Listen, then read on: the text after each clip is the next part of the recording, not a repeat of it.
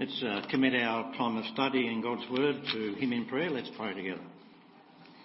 We thank you, Heavenly Father, for this powerful little letter of James. We appreciate you having inspired him to write the things that he has written to us. We like his direct style of communicating your truth in a way that we can easily understand and not ignore, yet able to apply what he teaches to us in our daily lives. We are thankful also for giving us your Holy Spirit to empower our feeble attempts to live holy and committed lives to you. Please continue to pour out your grace on each one of us as we come now to meditate on your word. We come in Jesus' name. Amen. So in these opportunities I have to speak to you, we've been working our way through the commands that are found in the book of James. And I've been sharing with you symbols and questions to help summarise those commands. Let me give you a quick review of the symbols and the questions that we've done so far. The letter C stands for command. The question is there a command I need to obey? It's one thing to notice a command. To obey it, of course, is the next step. The letter P stands for promise. Is there a promise I can believe and apply to my life?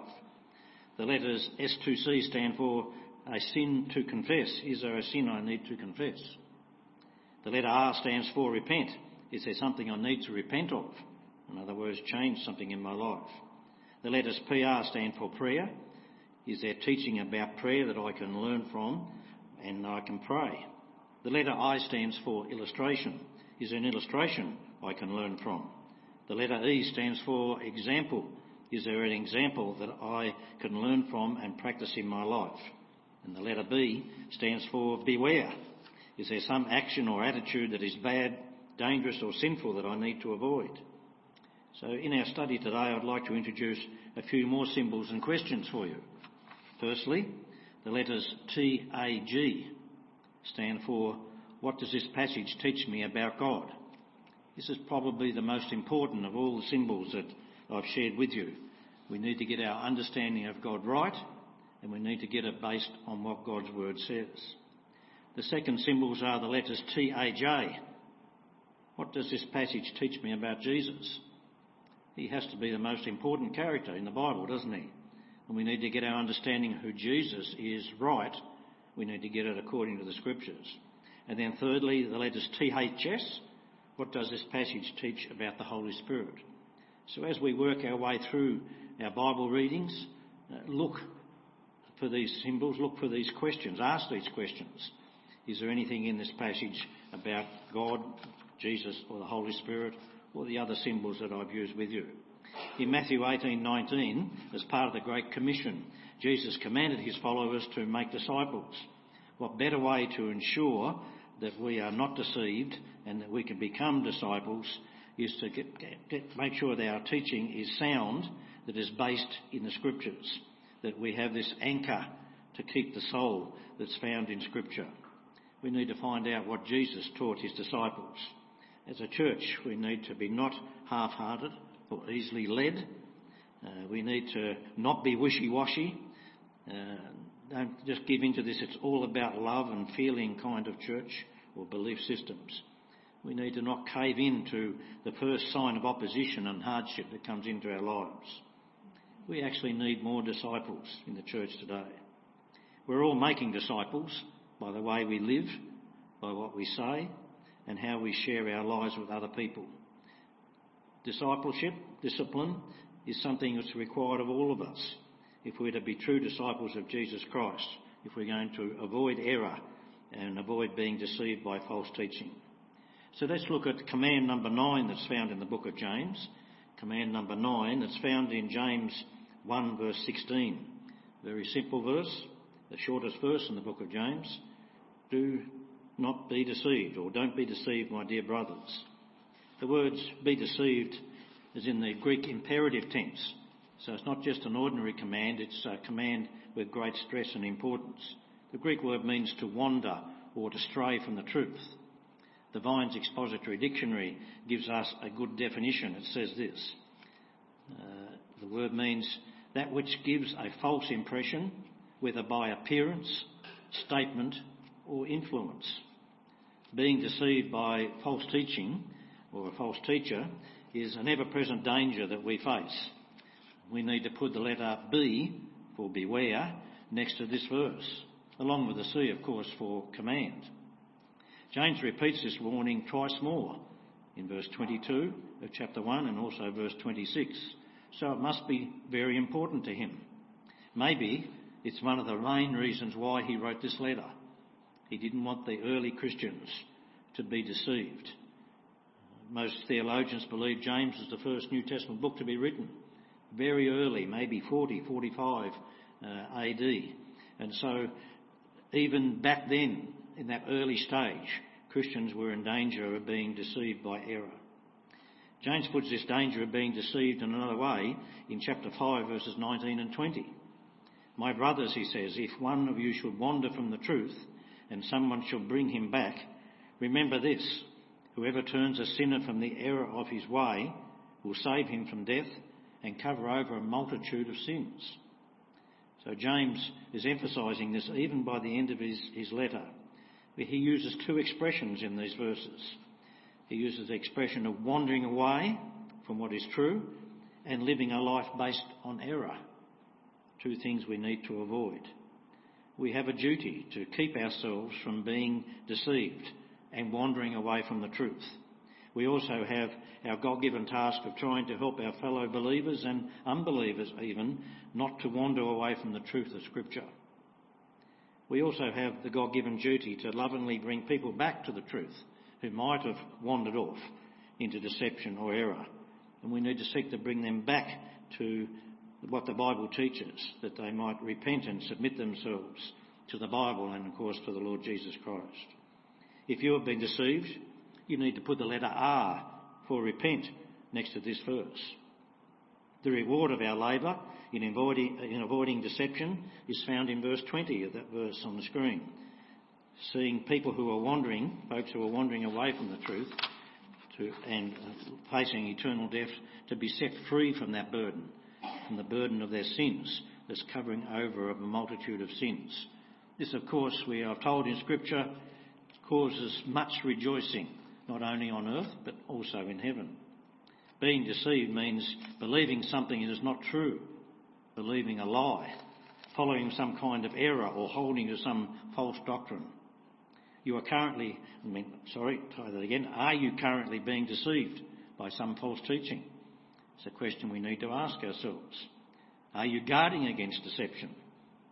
Satan is very clever and may use very subtle means to lead you away from the truth, like false impressions or influence of a gifted person or even a respected person, and even emotional manipulation.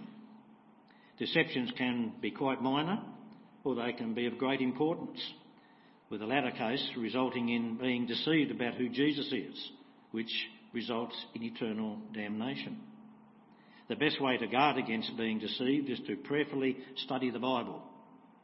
Stay with the Word of God. Stay in fellowship with God's people and obey God's Word. Any teaching that contradicts what the Bible teaches about the nature and the character of God and the Lord Jesus is sure to be wrong and deceitful.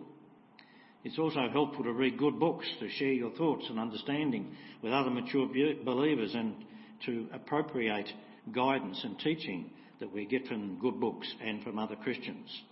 The Apostle Paul was also concerned that God's people are not deceived. Galatians 6:7, he says, "Do not be deceived. God cannot be mocked. A man reaps what he sows." So you need to put a C for command next to this verse as well, and a B for beware, and also TAG, which stands for teaching about God. Someone was listening. That's good. Or reading, watching. So why does this teach us about God? Well, it teaches a God that cannot be mocked. He will have the last word. We might mock him now in human terms, but certainly in eternity he will not be mocked because he is holy. So you can also put a P for promise next to this verse. Do you see the promise in it? It's not altogether a positive promise, is it? We reap what we will sow. What we sow, we will reap. It's amazing that you can discover what you can discover in the Bible when you look carefully at it and when you ask the right questions. 1 Corinthians 3:18 says, "Do not deceive yourselves. If any one of you thinks he is wise by the standards of this age, he should become a fool so that he may become wise." And we all, I think, experience that sort of the world criticising us and calling us simple or deceived. But in fact, they're the ones who are deceived. So you can put a C next to this verse as well. It's a command. And also the letter W, you might remember, stands for wisdom. It gives us teaching about wisdom.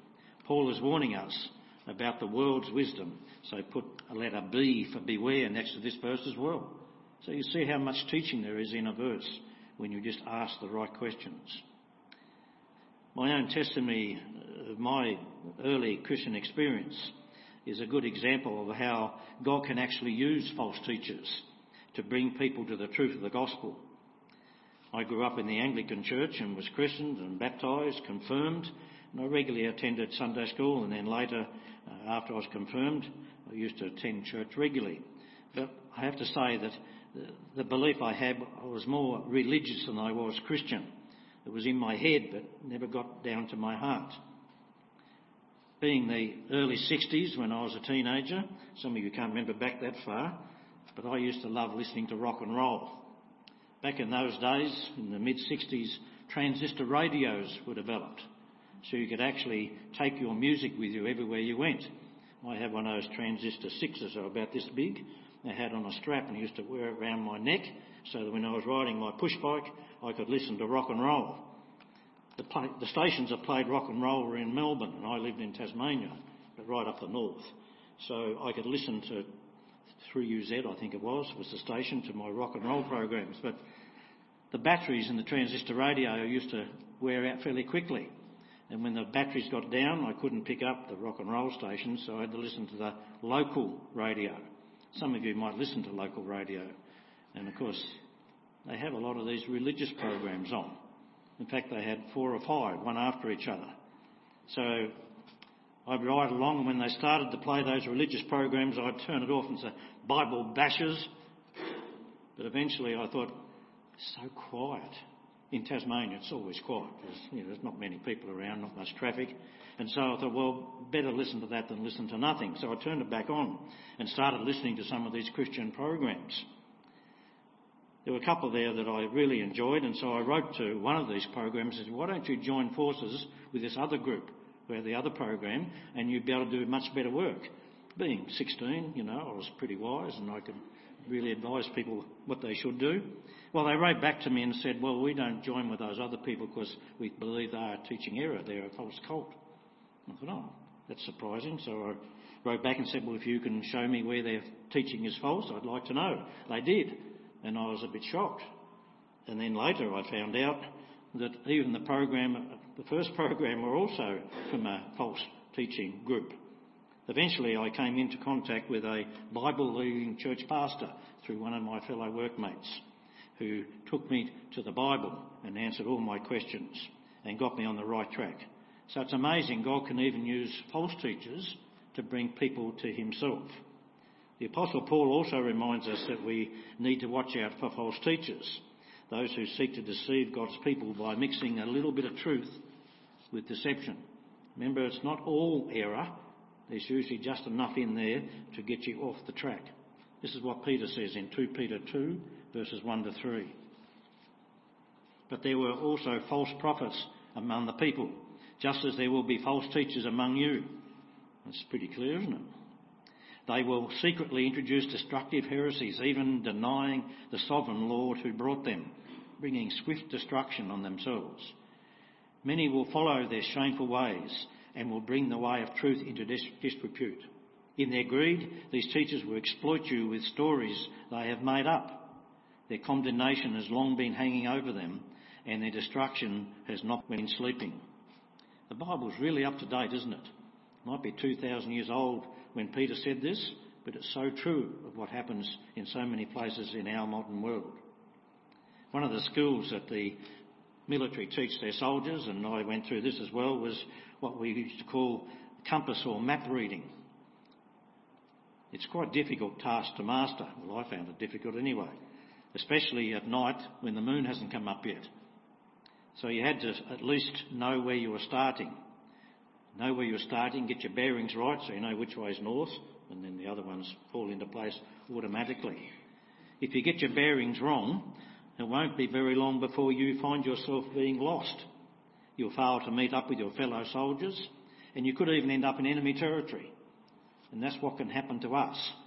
We only got to be a little bit off course, and we can end up in a dangerous situation.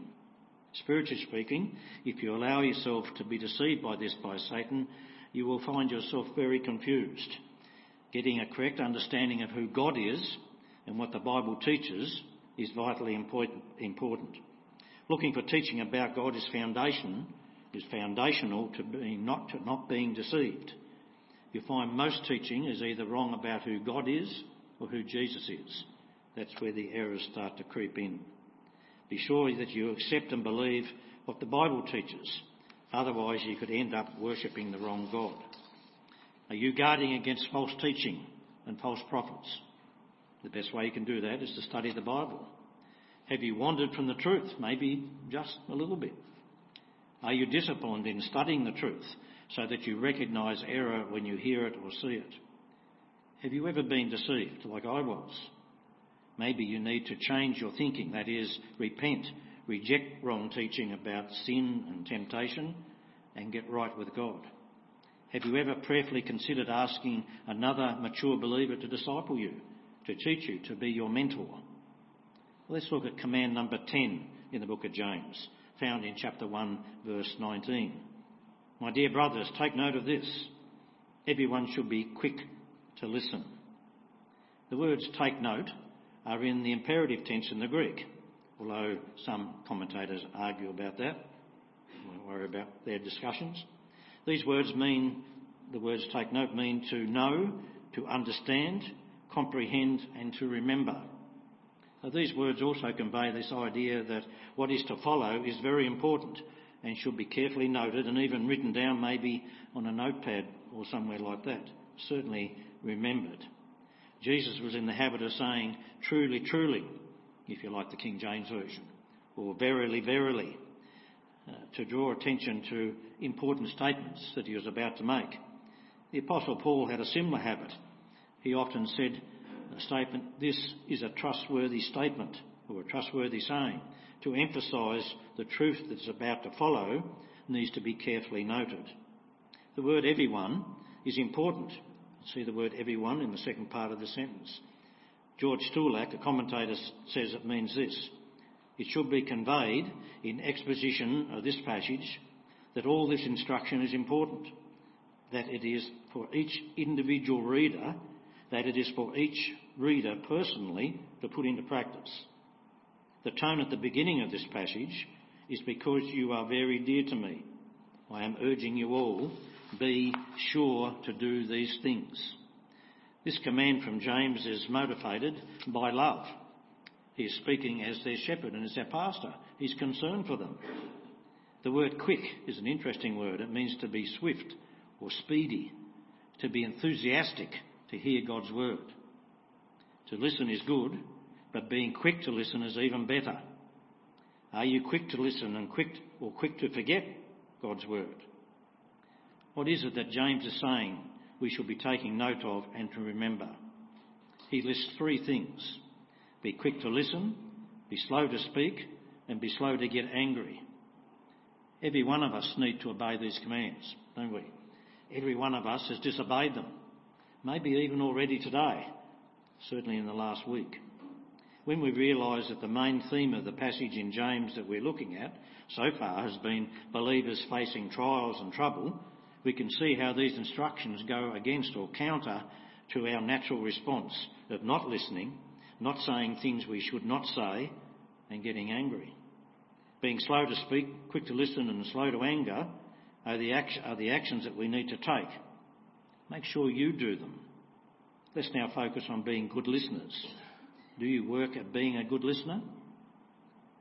My mum used to say to me when I was young, when she had instructions to give me, She would put her hands on my shoulders and say, "Look at me, are you listening, Teddy?"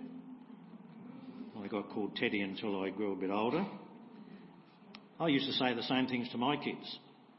Do you say them? Have you said them to your kids? Now I'm saying it to grandkids. Some children like me have trouble remembering more than one instruction at a time. My mother used to wait until I looked at her, not doing this when I'm getting instructions. If you're a teacher, you know all about this as well. Many adults, in fact, have this same problem. I had a man who used to work under me who had this problem, and I got to the point where I would repeat my instructions and it didn't work, so then I wrote the instructions. This is what you do, first job, second job, third job, and that didn't always work either. He'd lose the piece of paper or come back before he'd done the jobs. Some of you are a bit like that too, maybe a bit of a slow learner, and you need to remind yourself.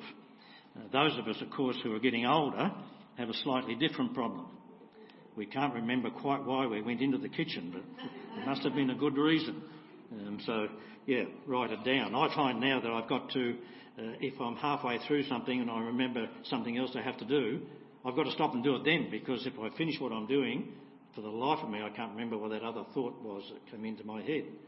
Well, we need to be good listeners, and that might mean taking notes, writing things down. I carry a post-it note. See, this is how bad I am. I pull it out. You know what post-it notes are? I can't get it out of my pocket, but it's a little sticky and you can write things on it. So if I don't write it down or write it in my diary, I'm in trouble. James uses the word listen 6 times altogether in his letter. So it's one of the major themes in his book. James 1:18 and 20 says this: "He chose to give us birth through the word of truth, that we might be a kind of first fruits of all he created. Therefore get rid of all moral filth and the evil that is so prevalent, and humbly accept the word planted in you, which can save you." So those who are born again, that is, true believers, have listened to God's word, the word of truth. They have been saved by doing so, and are now hungry to hear more of God's word. Being a good listener to God's word, slow to speak or teach God's word, and slow to become angry with what God's word says, are good examples for us to follow. So we can write the symbol E next to this verse. This is an example that we can follow. Notice also here there is teaching about God. Tag. What does this verse teach about God? Well, it is him who gives new birth. You see that? It's God's work. He does that via his word, the Bible. So do you see that this verse clearly teaches us about God and what he does? James also here warns us to get rid of moral filth and the evil that is prevalent in our life. So we need therefore to obey that command, and even write an R for repent if we haven't obeyed it. And if you're in danger of disobeying it, then a B for beware. We need to learn how to be good listeners, both to the word of God and to those who teach it, and of course to people in general. I wonder how many church splits could have been prevented if disagreements, when they had arisen, that these 3 instructions were followed. How many disagreements in your families, how many problems, difficulties in relating to each other could have been solved if we'd just simply been good listeners and used that to bring about healing. When we're angry, we have great difficulty listening to others' point of view. Why? Because we're so busy working out our next angry outburst. We're not listening. We're angry. Our anger, I'm sure we can all identify with this, is the main cause of us saying things we should not have said. Anybody disagree with that? You can't. We know by experience of life, don't we? Anger causes us great regret later when you can't take those words back. James 1:20 says, "Human anger does not produce the righteousness God desires." Amen to that. I think we've all experienced that. On the other hand, being quick to listen, slow to speak, and slow to be angry will often result in righteous living. So what does this teach us about God? God desires us to live righteous, holy lives. So we can write tag next to James 1:20 as well. Are you taking careful note of what God says to you in his word? Are you careful to hear and obey God's word? Are you swift, that is speedy, and even enthusiastic to listen to God's word? Are you slow to listen and respond to God's word? Are you quick to forget what God says? It takes effort and discipline to hear and understand God's word. Does that describe you? Someone who puts effort into their faith? Do you need to put an R for repent next to this verse? Or maybe even S2C, sin to confess. I think we are all guilty, aren't we? Of being slow to speak, quick to hear, and slow to become angry. Command number 11 in James is chapter 1 verse 19, same verse we've looked at. The second part says, "My dear brothers, take notice of this. Everyone should be slow to speak." The words "everyone should be slow to speak" are not in the imperative, but they are the subject of the command to take note. This is another very good example for us to follow. So write the symbol E next to this part of the verse as well. As we were seeing just above, just beforehand, the context which James is speaking of is trials that Christians are facing and the regenerating power of the Word of God, as we saw in verses 18 and 21. James is instructing his readers and us not to rush into speaking or teaching God's Word. God's Word is holy and must be handled carefully and understood correctly before we pass it on to others. Otherwise, we're in danger of spreading error. James returns to this subject in chapter 3, verse 1 and following, when he discusses the stricter accountability or judgment for those who speak God's Word and the need for them to be wise and able to control what they say.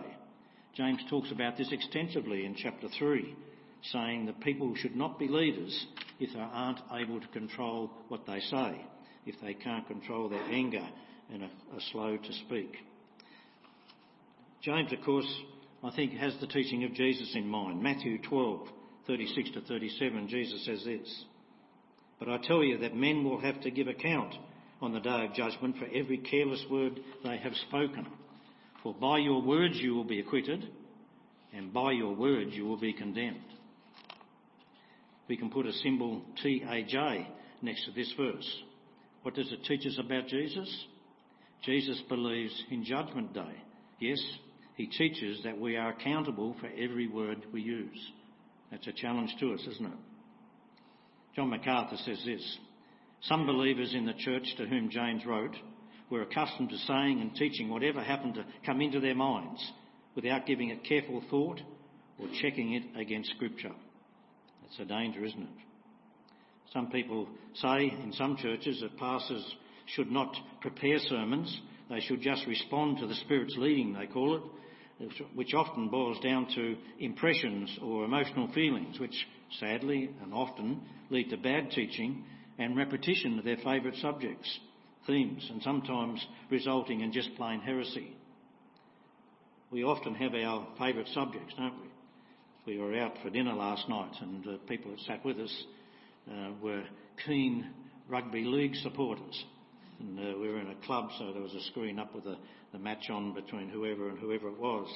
And it's amazing, if you don't prepare and focus, you'll talk about whatever your favourite subject is. It might be Valiants or Chrysler Royals. It might be the football, it might be cricket, whatever it might be. So it's important for pastors too to prepare carefully, otherwise you end up on your hobby horse, like someone who always preaches on the book of James. Another danger, isn't it? So we need to prepare. We need to check that our ideas are what the Scripture says. Some interesting verses in Ezekiel. The word of the Lord came to me, 1 to 3. It says this, the word of the Lord came to me, "Son of man, prophesy against prophets of Israel who are now prophesying. Say to those who prophesy out of their own imagination, hear the word of the Lord. This is what the sovereign Lord says. Woe to the foolish prophets who follow their own spirit and have seen nothing." We can certainly put a B next to that verse, can't we? B for beware. But also I think this verse in James has a more general application to everyday life as well. Being slow to speak as well is a well-known concept, not only in James's day, but right back into the Old Testament and probably before then. A couple of verses to verify this. Psalm first of all. Psalm 5 verse 9 says, "Not a word from their mouth can be trusted. Their heart is filled with destruction. Their throat is an open grave. With their tongue they speak deceit. Proverbs 13:3. He who guards his lips guards his life, but he who speaks rashly will come to ruin. Proverbs 29:20. Do you see a man who speaks in haste? There is more hope for a fool than for him. Proverbs 10:19. When words are many, sin is not absent, but he who holds his tongue is wise. So good sound teaching that goes back a long way. We can go through those verses and put some B's next to there, beware, and maybe even S2C's, sins to confess, if we've been guilty of committing some of those errors in disobedience. Some people just talk too much. Enough. Do you talk too much? Some people don't talk enough. You can't get a word out of them. But many people, of course, are too quick to speak their mind, to say what they are thinking. Abraham Lincoln made this very wise statement. Better to remain silent and thought a fool than to speak and to remove all doubt. So sometimes it's good to speak slow or to be slow about speaking. Is this a sin you need to confess? Pilgrim's Progress is a wonderful book. For many years, the Pilgrim's Progress was the second most published and read book in the world, second only to the Bible. And in that book, John Bunyan talks about Mr. Talkative. The main character of the book, of course, is Christian, who's travelling on his way to the terrestrial city, to heaven. One of his companions was Mr. Faithful. Mr. Faithful gives an insight about Mr. Talkative. It's self-descriptive, isn't it, Mr. Talkative? Yeah. This is what he says about Mr. Talkative. Religion has no place in his heart, or house, or conversation. All he hath lieth in his tongue. His religion is to make a noise therewith. He talketh of prayer, of repentance, of faith, and of the new birth, but he knows only to talk about them. Insightful, isn't it? So they're words that haven't got into the heart. It is better to think carefully before we speak, and often, in so doing, we need to choose not to speak at all. Sometimes we should just shut up.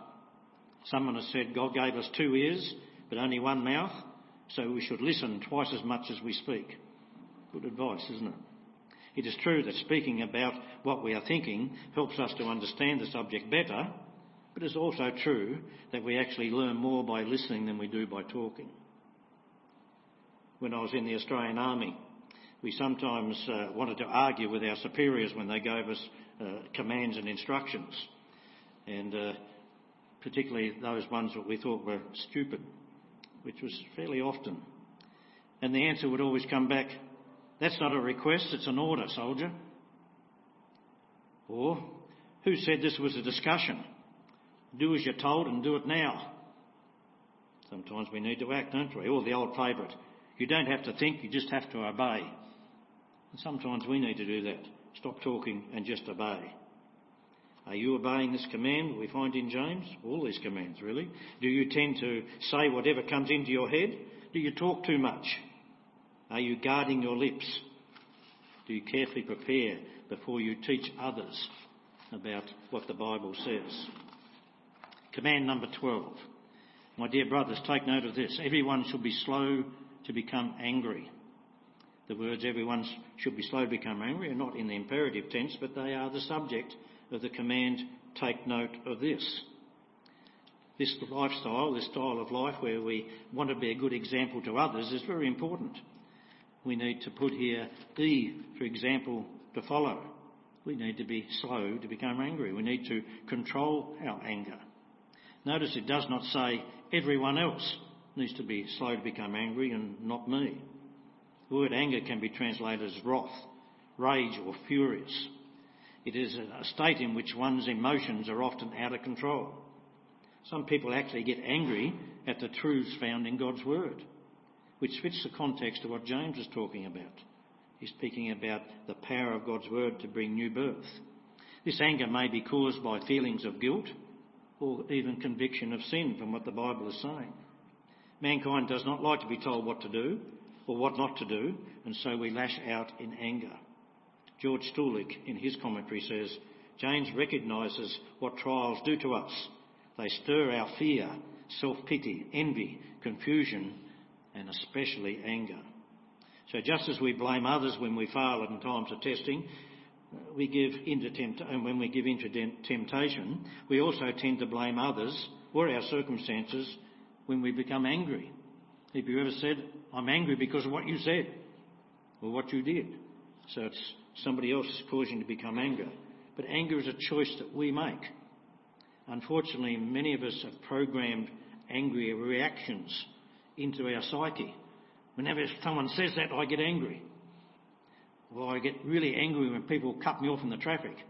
So as soon as it happens, the immediate response is anger because you've programmed that in. We need to unprogram those angry responses in our life.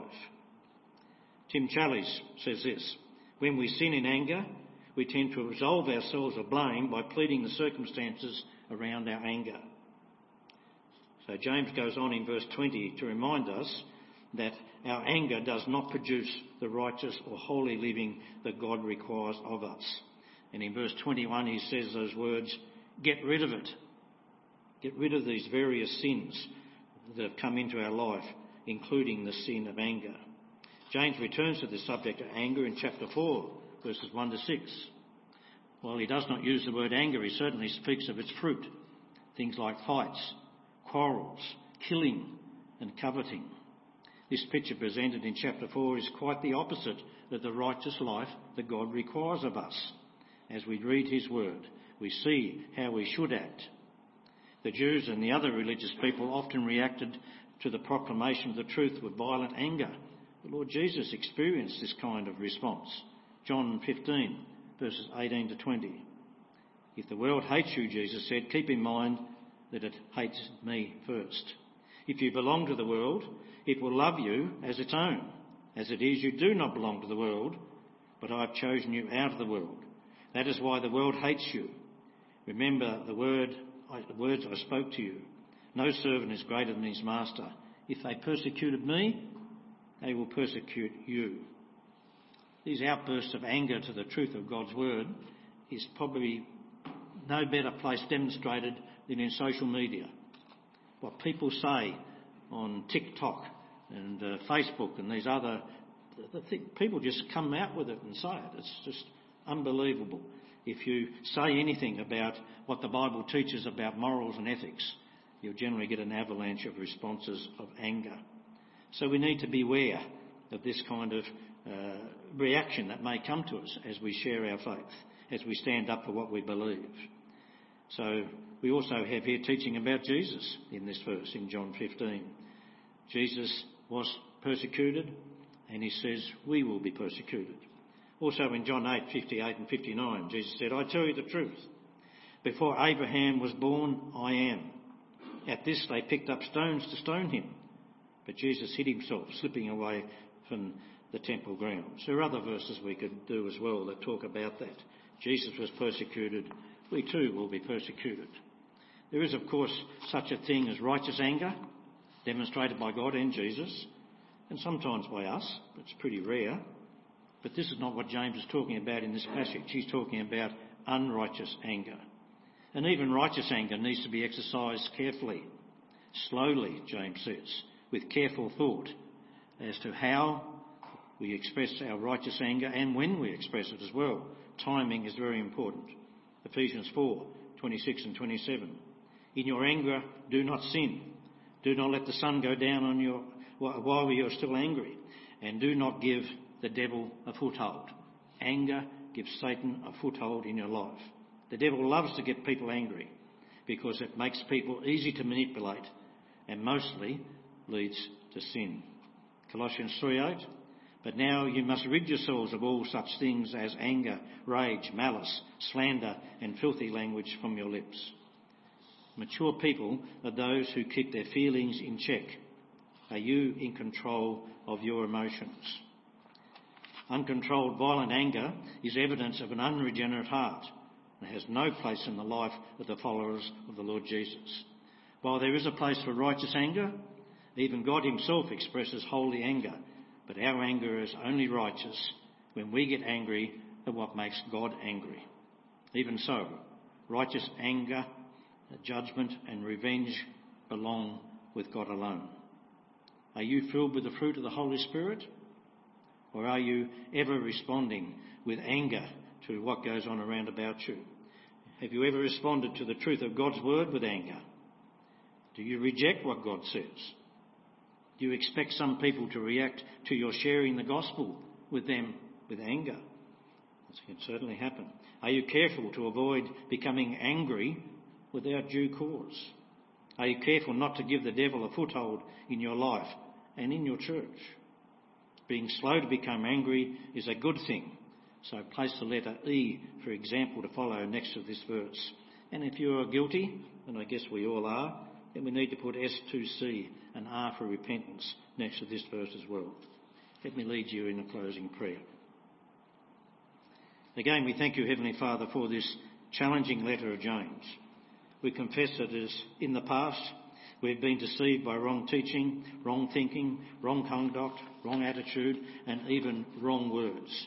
We ask that you forgive us for the times when we have had uncontrolled outbursts of anger. Please forgive us for the many times that we've hurt other people. Please help us to be those who are quick to respond to and obey your word.